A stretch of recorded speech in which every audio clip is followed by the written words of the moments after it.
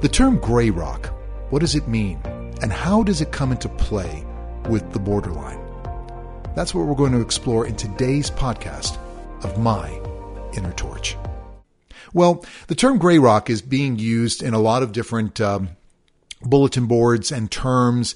I love all the terms that we seem to come up with. NONS, NC, LC, all these acronyms. You need basically a table, a legend to be able to follow all these terms. I find myself having to look them up and Google them with great frequency to understand what people are talking about, because we all talk UBPD, undiagnosed borderline disorder, borderline personality disorder.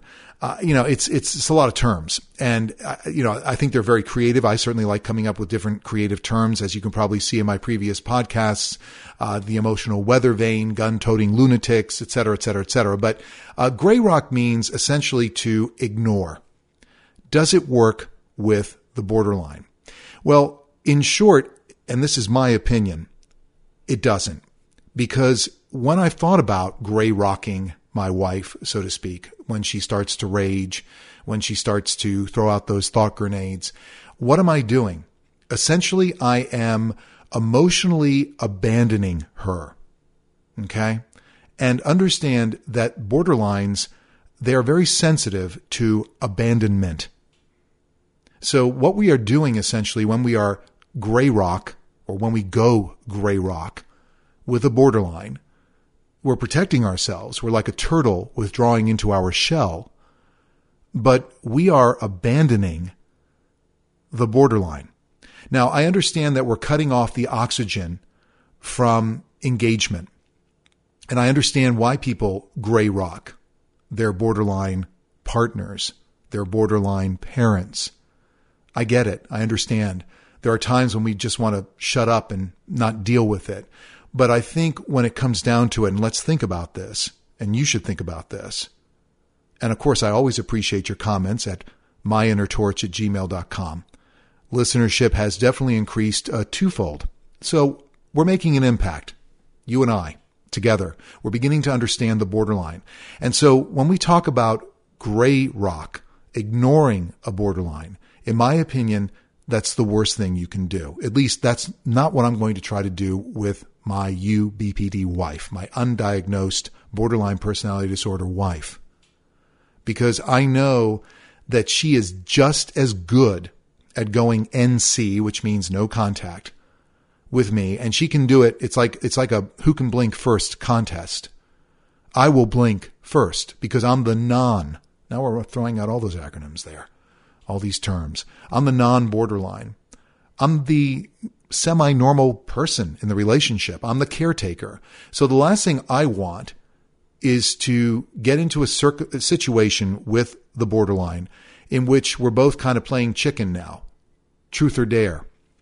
How long can you go? How long can you last in that circumstance of gray rocking a borderline? The borderline can go no contact with you for an indefinite period of time. They don't need contact. They don't. But they don't want abandonment. So now we have to think about what is the alternative to being a gray rock?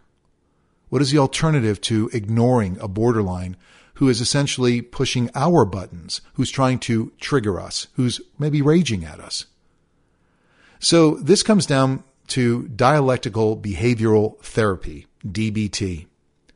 And apparently it has been shown to be very effective in working with borderlines. But again, a borderline has to be open to exercising DBT, but that shouldn't stop you from looking up dialectical behavioral therapy. And very simply put, it's acknowledging the borderline. There was a YouTube video, and I really wish I could remember the psychologist who is on YouTube who taught me a lot through his videos in dealing with narcissists, which is very, very akin to dealing with somebody who's a borderline. And all he said was that when a borderline or a narcissist comes at you with something outrageous, your response should just be, I know. It's very diffusing, rather than ignoring somebody. Because when you think about it, do we like to be ignored? If you're talking to somebody and somebody's not responding to you, how does that make you feel? Now think about a borderline who cannot regulate their emotions. They are dysregulated and you're ignoring them. What are you doing? You are basically emotionally abandoning them. You are not responding to them. And they don't like that. So you have to think about it. I actually call it, well, no, I'm not going to bring out another syndrome. That will be for another podcast on how we respond and how sometimes we break down and think that we're dealing with a normal person and we respond in a normal way. You can't respond in a normal way to a borderline. It has to be very meticulous. It has to be well thought out. And as time goes on, if you stay in the relationship with a borderline, it becomes almost automatic. For me, it has. It's been almost 20 years. And I would have to say that I should write a book on how to deal with my wife.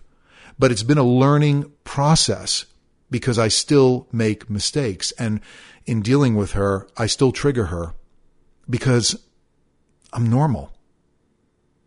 You know, living in the borderlines world, and that's essentially what we are doing. You have to learn the parameters, and they are not normal parameters. They are not normal in dealing with a regular person like perhaps you and I. We can regulate ourselves. Borderlines are dysregulated. They have a very difficult time regulating and dealing with their emotions. So we come back to gray rock.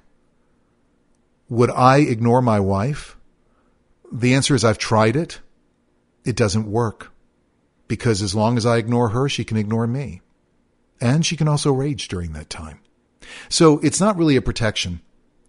Withdrawing from a situation without dealing with it, even in a normal circumstance, is probably not the best thing to do, especially with somebody who can't handle regular emotions, who thinks in black and white. There's no gray.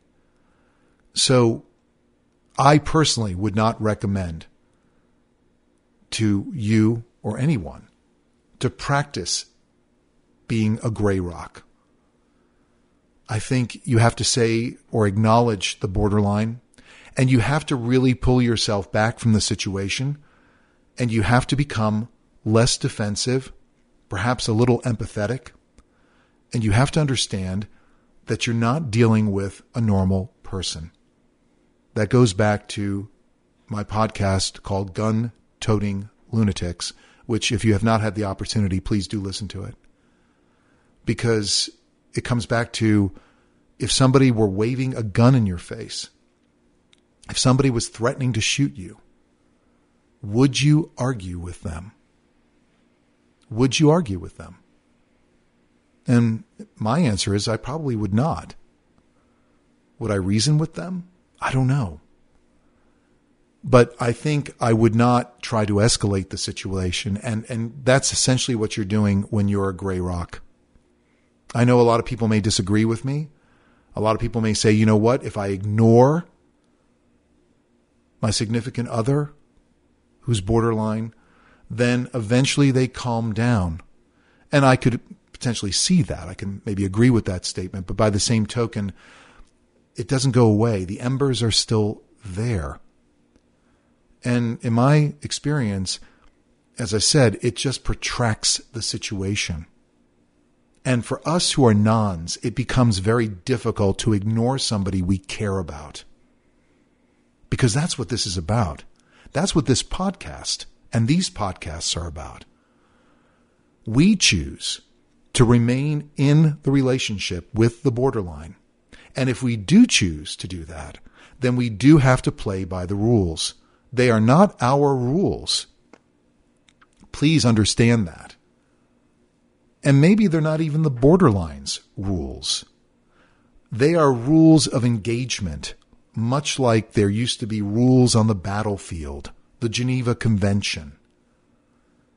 You have to abide with a certain understanding.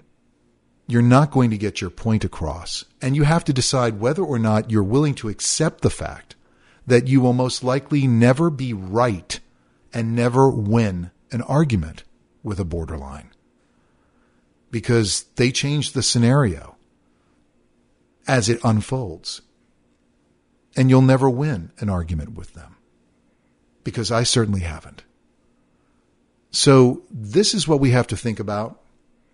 This is the whole purpose. myinnertorch@gmail.com. Again, your thoughts, comments, criticisms. This is a growing podcast. And again, I thank everyone who continues to listen and to support this podcast. I'm grateful to each and every one of you, and I feel for each and every one of you, because I know that it is not an easy path we choose to take. And that's what it comes down to. We can complain, we can listen to podcasts like this, but at the end of the day, we choose out of our own free will to remain with the borderline, no matter what they throw at us, no matter how they rage and how they hurt us. And in the end, that's what we have to question. We have to turn inward. We will never get the answers from the borderline. And that will be a subject of upcoming podcasts. Those borderlines who say and those borderlines who do, because there is a difference. And that will be coming up in a future podcast. Until then, be well, and in whatever you do, be good. This has been my Inner Torch.